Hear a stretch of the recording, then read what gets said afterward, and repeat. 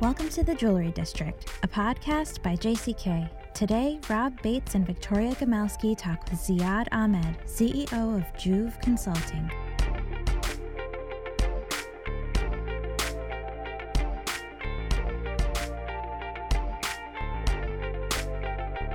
Hey everyone, welcome to the Jewelry District. This is Victoria Gamelski, Editor-in-Chief of JCK and jckonline.com, calling in from Los Angeles, and I'm with Rob Bates, News Director of JCK and jckonline.com, calling in from sunny New Jersey. I'm on vacation, but this is a little break from my vacation. We'll put it that way. a little break from your vacation. Well, it's nice that you broke out of the city. Feels like every time we've spoken over the last 2 years, you've been, well, actually, I take that back. You did spend a good portion of the early pandemic in New Jersey, correct? Yeah. So I don't know if it's the ideal place for a vacation, but No, it is. New Jersey is the best place on earth. All right, there you go, Jersey pride. Well, wait do you spend a few years away from it? Maybe you'll change your mind. But... I did. I went to college. Yeah, there you go. All right, well, there you go. Well, I'm glad I went to college out of state. Out of state, not too far. Another Ivy League. We're going to get to that. I used to say that Albert Einstein lived in Princeton. So He did. Wouldn't you want to live where the smartest man in the world lives? And there are many, many really wonderfully smart people in Princeton that I was very lucky to grow up around. Yeah. Right. And it's a beautiful part of the world. I spent a tiny bit of time in Princeton. Princeton is nice. The rest of New Jersey. No, there are many nice parts of New Jersey. We have the beach. We're close to Philly. We're close to New York. We have waterfalls, nature. We have all the things. We haven't even introduced our guest, and he's like arguing with us. That's me. That's it. Well, in that case, let me introduce our guest. I'm super excited to talk to him. His name is Ziad Ahmed. He's 23. He's the chief executive and co-founder of Juve Consulting, a New York City-based firm that advises companies on how to market to Gen Z. And of course, before we even ask him to tell us who he is and what he does and why, I just want to say that I came across Ziad in a New York Times article a few months back and realized he would be a great source for a New York Times article I was writing about the evolving meaning of luxury and how Swiss watch brands were becoming more purpose-led. And I thought, well, let me get the take of somebody who's young and specializes in talking to companies about how they can position themselves for this new generation of Gen Z consumers. And for those of you who don't know how to define Gen Z, I'm told it's basically people born between 1997 and 2012. If you were too young to remember 9/11, then you're probably a member of Gen Z. Does that sound right to you, Ziad? Yeah, I mean, that's loosely correct. We usually say around the same years. We say 96 to 2010, right? But it's, generational science is a very imperfect field. But yeah, it's around there for sure. I was born in 99. You were born in 99. My God.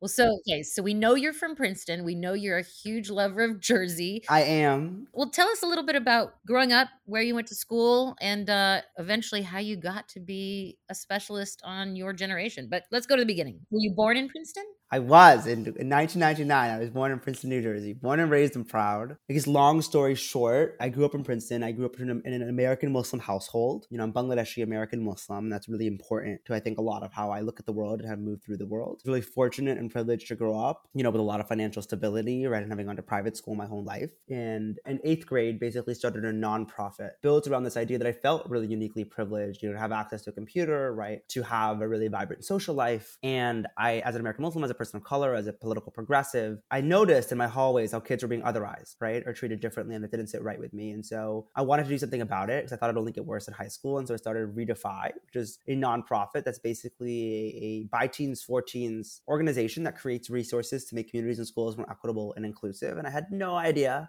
what the hell I was doing when I started Redefy, but I was this presumptuous, passionate young kid who wanted to change the world. And so I got started, and it took off in ways that I never could have imagined, right? Because I think young people are grappling with questions around social impact, around purpose, right? Like we're talking about, but don't always have the places to talk about those things. And we tried to create that. And quickly, I found myself in rooms that I didn't know existed. At the White House with industry leaders, with decision makers, at 15, 16 years old, right? Where I was oftentimes the youngest person in the room by 2 decades, and where I realized how often young people were being spoken about but not spoken to, and that also didn't sit right with me. And so my junior year of high school, I started Juve Consulting with this idea being that I believe the world looks better when diverse young people have a seat at the table. And I believe the expert on any reality is the person closest to that reality. And so I started Juve, and again, had no idea what I was doing, thought this would be some small little side project. I was busy with Model UN and school and all of that fun stuff, but it took off because people needed this. And 6 years later, I'm now graduated from college. I graduated in May. I was working full time or running the business full time. And it's sort of been this really extraordinary roller coaster. And I've gotten to work with thousands of young people from all around the world and really learn a lot about marketing, about business, about purpose, about social media, about our generation. And well, I certainly don't know that I consider myself an expert in any of those things. I certainly consider myself familiar with these discourses. And so happy to provide my perspective wherever it might be useful here, right? While,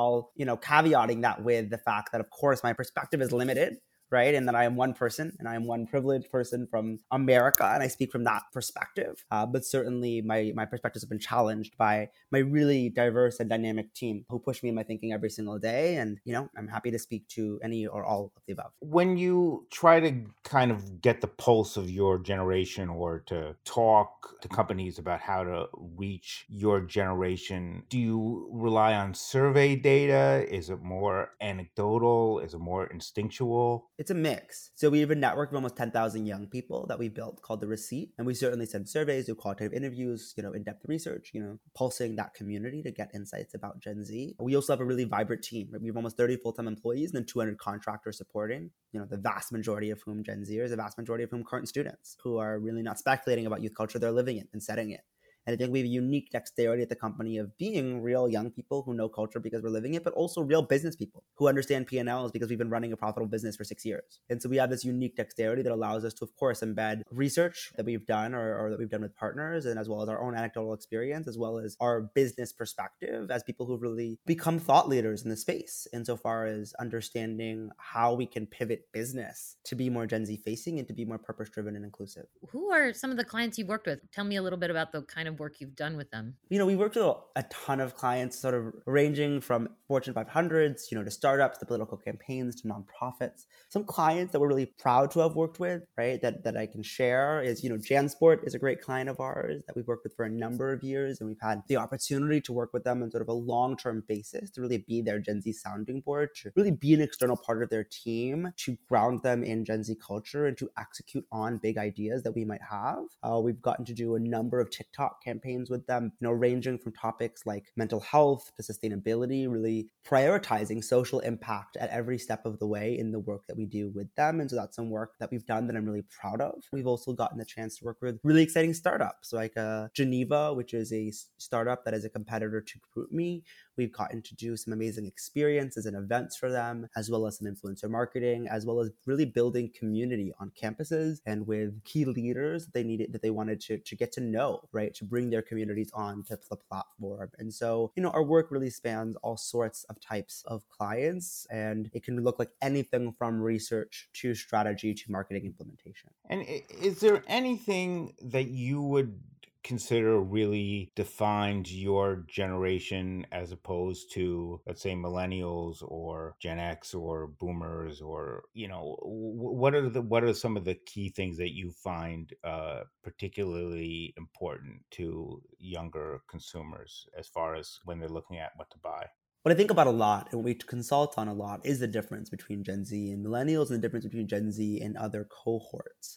And how I like to think about it is millennials really grew up as digital natives in a world where things turned on and off. And that changed a lot about how they moved through the world. Gen Z is really growing up as social media natives. And that has changed everything about how we move through the world. And I think, oftentimes older generations might look at social media as a tool or as a platform. Whereas the way that I really think about it is a language. Social media is another language that I speak.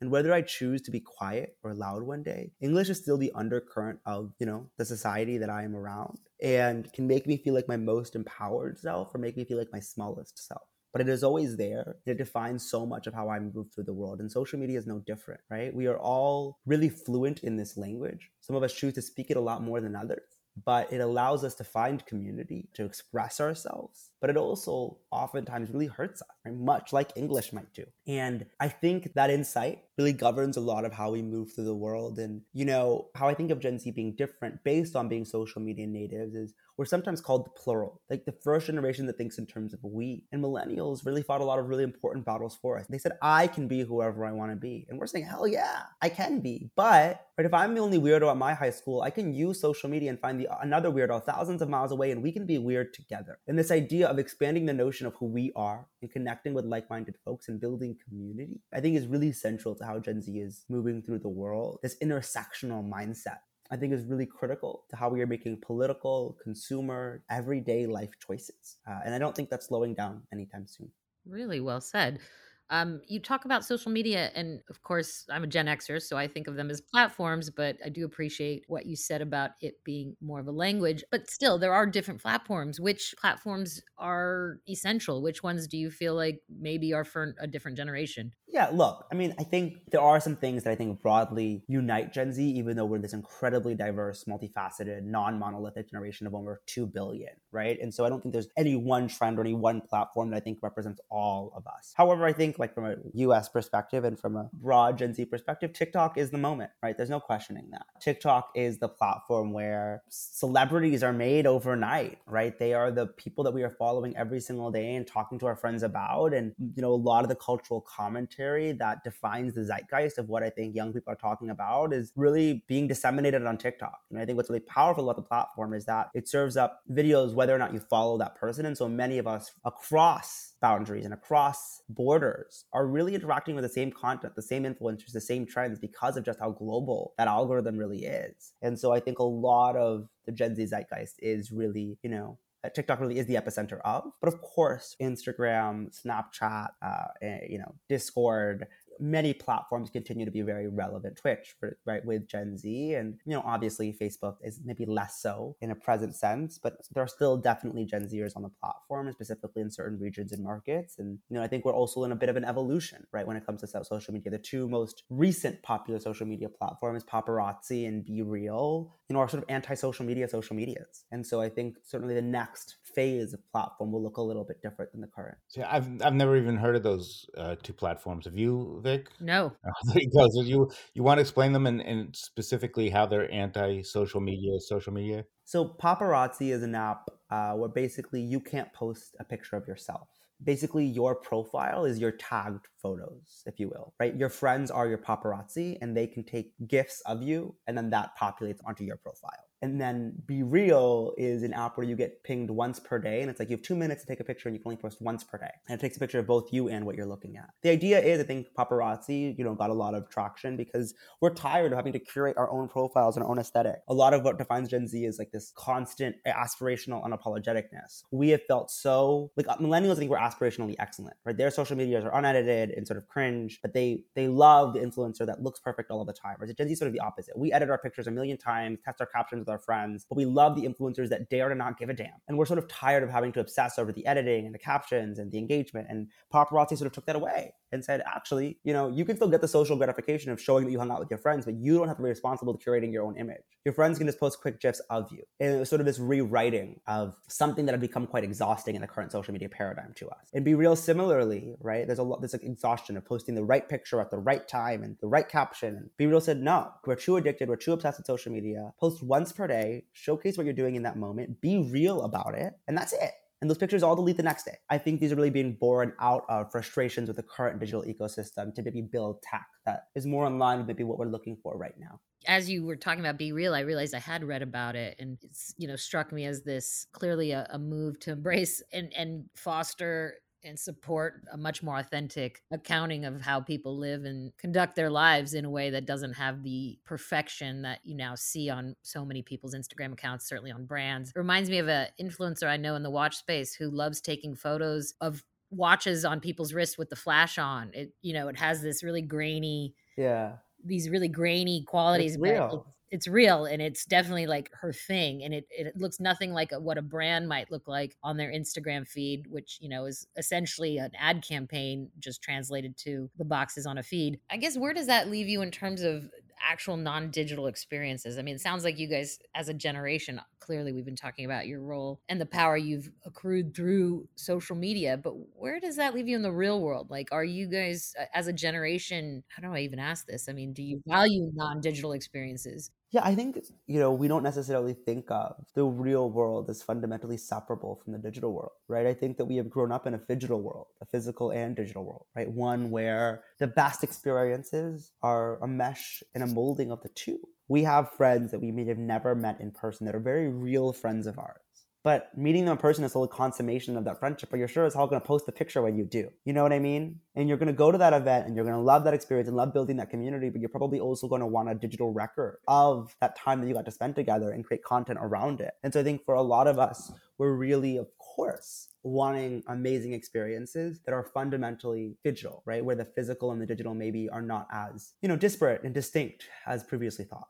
So I want to talk about brands a bit and about how Gen Z surveys the marketplace, what kind of decisions they're making, what kind of factors they're considering as they look out to how they want to shop. I guess just to come back to how you and I first came into contact, it was for this article I was writing about purpose-led brands. Is that a chief consideration for most of your generation? Does a brand have a purpose? Does it embody that purpose? Is it authentic? And then, let me then shop with them. Is that a first question, or is that down the line? I certainly think it's a first question for many Gen Zers. I'm wary of saying most, insofar as I think that is a bit of a Western perspective. I think for many Gen Zers globally, they're not necessarily economically in a position to be asking that question. And even in a U.S. context, or in a Western context, Gen Z is the most cash-strapped generation, right? Both because of our age and because of inflation, right, and because of economic factors. I think many Gen Zers want their purchasing to be in line with their values and more purpose-driven. Not all Gen Zers are in an economic position to be paying the extra dollars for the more sustainable or for the more purpose-driven product. But I think for many of us, it's top of mind, for sure. As a Gen Xer, and Gen Xers are known to be a little cynical, when I hear, so many companies today say they're purpose-led and they're mission-led, and I think it's safe to say that most companies are actually money-led, because that's, they're companies, right? Obviously, they're doing this for a reason, because people respond to it. And I guess my question is, to what point does it start to kind of lose its meaning, or do people start to look at it more skeptically? Well, I think maybe the reverse is true. I think as more demand for purpose-driven goods and for sustainable goods, right, as that trend increases, and I hope it's not a trend, right? Hopefully this is here to stay. A society that demands more of business, I think we will continue to raise the threshold as to what we consider sustainable, as to what we consider purpose-driven, as to what we consider actually social impact-oriented. And I think that's a good thing for us to constantly be challenging brands saying, you're not doing enough. You need to do better in X, Y, and Z way. And I think Gen Z is doing that. To your point, I think there has been a lot of greenwashing. There has been a lot of brands parading themselves as purpose-driven while not actually showing the proof in the pudding. And I think more and more young people are going onto platforms to call brands out, right? And say, well, this is the proof in the pudding that I'm discovering, right? And people, even if they don't do their own homework, they might see that, and that becomes a narrative about that brand. But I think brands like a Patagonia, who've been really consistent in their messaging and who they are and what they stand for, continue to get love with Gen Z, because I think that's what we're looking for. Brands that are honest and that are meaningfully trying to make strides towards their mission. And I think more and more Gen Z founded brands are doing just that. And is there things that brands do that turn Gen Zers off, or that are not well received, or that come across as tone deaf? Of course, right? Like a million things. I think we would say that most marketing and advertising when it comes to Gen Z is bad, right? It is a bunch of adults making assumptions about what young people think is cool. And so it's going to seem trite and forced and cringe, because it is. I think there's very little collaboration with Gen Zers to co-create products, campaigns, and ideas that actually resonate with our generation. And that's why Juve Consulting exists, because I think most of the content, most of the messaging that is targeted towards our cohort is bad. And yeah, rubs us the wrong way for sure. We're obviously a jewelry publication, and we deal a lot with luxury products and luxury brands. Luxury, in a way, is kind of sometimes you think of it kind of the opposite of sustainability, because sometimes it's about excess. And jewelry and luxury, how does your generation, obviously there are young people buying watches and things like that. How do they tend to look at those things? Look, I don't have data in front of me, right, on Gen Z's sentiments, right, when it comes to luxury, but I can speak from my own perspective. I think luxury is in for a really rude awakening if it hasn't already woken up to it. it. Insofar as I think a lot about luxury, to your point, is fundamentally antithetical with a lot of Gen Z's values. I think notions around exclusivity, notions around income inequality, notions around gluttony and access are things that we are actively really scrutinizing, I think, as a cohort. And I think there is certainly a place in the market for goods to cost more, but I think that costing more should be based on how sustainable is your supply chain? How well are you paying your employees? How much craftsmanship and labor actually went into the thoughtfulness of the product? We should pay more for better and more ethical goods, sure, but we should not pay more than a teacher is paid in this country for a product just because of its brand name. I find that to be fundamentally ludicrous individually. And I don't think I'm alone in that. I know there are definitely Gen Zers who disagree with me, who certainly think their $80,000 watch is worth it. I don't. Yeah, I mean, I wouldn't necessarily pay $80,000 for a watch either, but it's obviously because I can't afford $80,000 for a watch. I mean, do you think that if were, a dot-com billionaire, you might look at it a little differently, or? No, like for me personally, absolutely not. I do okay for myself, right? I run a fairly successful business. We're like for 30 full-time employees, for a 23-year-old, I'm doing pretty well. I'm pretty frugal and I try to give back where I can. And I think I probably spend a lot differently than maybe someone in my shoes 20 years ago, because I think a lot of norms have shifted, right? Like some of the wealthiest peers my age, only thrift, right? Like what is in vogue, what is in the zeitgeist, I think has shifted. I don't think it's just a question of what we can afford. It's a question of what is hot, what feels right. Fundamentally, I think for Gen Z, especially because of social media, everything that we purchase says something about us, says something about our politics, who we are. And we're constantly trying to craft our image like a brand in some way to showcase who we are and how we want to show up in the world. I think for a lot of Gen Zers, engaging with gluttonous luxury is not the message they want to send. That's not really what's cool anymore. And I don't think it should be what's cool anymore. But that isn't to say it's true for all young people, but I think it is true for many. So where does that leave you on the topic of jewelry? I mean, perhaps you haven't had cause to give somebody a piece of jewelry or consider some for your own, but does jewelry in general sound like something your generation still believes in? I mean, yes. I mean, like, there's no question that Gen Z is like buying jewelry. I mean, they probably in maybe higher numbers in that we're challenging gender norms. And most of my male identifying friends wear jewelry these days, right? Straight or queer. And so I certainly think there's definitely appetite for watches and for jewelry. But again, I think many of them are buying their jewelry at thrift stores or from sort of mass market companies like a Major E. Of course, there are friends of mine who love real gold and real diamonds. And I don't know that that's going away insofar as I think there will always be value placed on raw elements that inherently have value because of sort of how our economy is structured and the fact they're a finite resource. So I don't know that that's all eroding, but I think there probably will be less ostentatiousness in what is popular. So much of our industry is based on engagements and weddings and the kind of traditional, rites of passage. We've heard of millennials getting married later. And do you see that trend continuing? Are people still interested in kind of finding the quote unquote one and spending the rest of their life with them? Or is that something that's not necessarily, today you can always swipe left, I guess.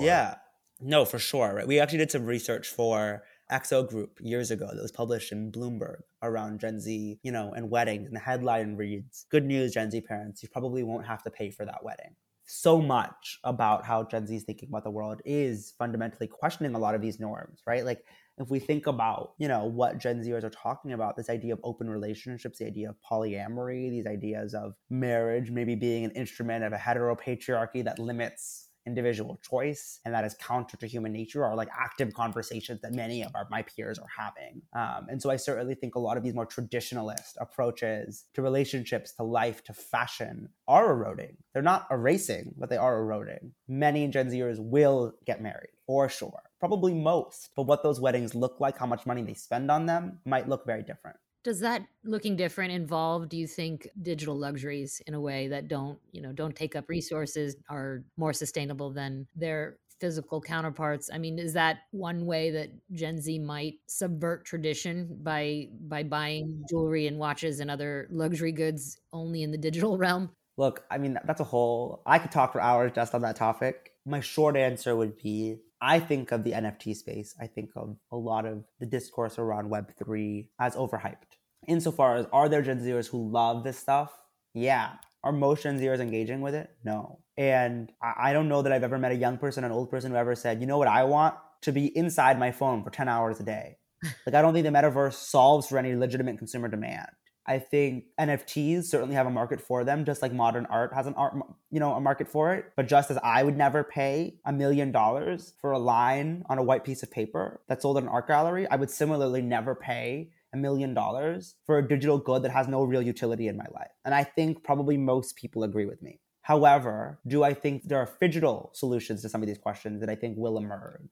Do I think that it might be cool that if I bought a physical good, that I also got the same version in my digital world? Yeah. Like, we played WebKids when we were kids, and that was cool, that we got this physical stuffed animal that we got to play digitally as that stuffed animal. And I think there will be a convergence of some of these technologies with legitimate consumer demand and what we're demanding in the physical world that maybe creates some opportunity for the space. We're just about at our time. Ziad, I just wonder if you have any kind of parting thoughts for retailers, particularly, an independent, local kind of jewelry shop owner who might be, hoping to target your generation, connect with Gen Z consumers, is really starting out. Any key takeaways that you think they should know and really invest in? Having more candid conversations with the Gen Zers around you, I think, is always something that I'd recommend to anyone and everyone. Insofar as I think what people's assumptions are about our cohort and the discourses that we're actually having are actually quite different. And so engaging with the conversations that we're having amongst ourselves in regards to what the future can look like, I think is something that must be an intergenerational, intersectional dialogue for us to hopefully build a better world for all of us.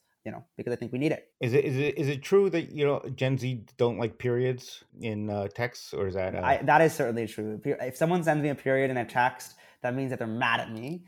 They make me incredibly anxious. Punctuation in text messages is an incredibly anxiety-inducing construct. I use double dashes to avoid ever using punctuation in my texts. Good to know. Noted. Gen Xers, boomers, get with it. Well, Ziad, thank you so much. What an insightful, enlightening, thank you for having me. Super interesting conversation. Thank you. I'm sure we'll be calling on you, and I don't be surprised if you get a few jewelers ringing you up too. Looking forward to all of the above, and thank you so very much for having me. I hope you have a wonderful week ahead. Thanks for listening to The Jewelry District. I'm Natalie Comet, the producer of the podcast. If you liked what you heard, please rate, review, and subscribe to our podcast wherever you may listen. We hope you'll join us next time on The Jewelry District by JCK.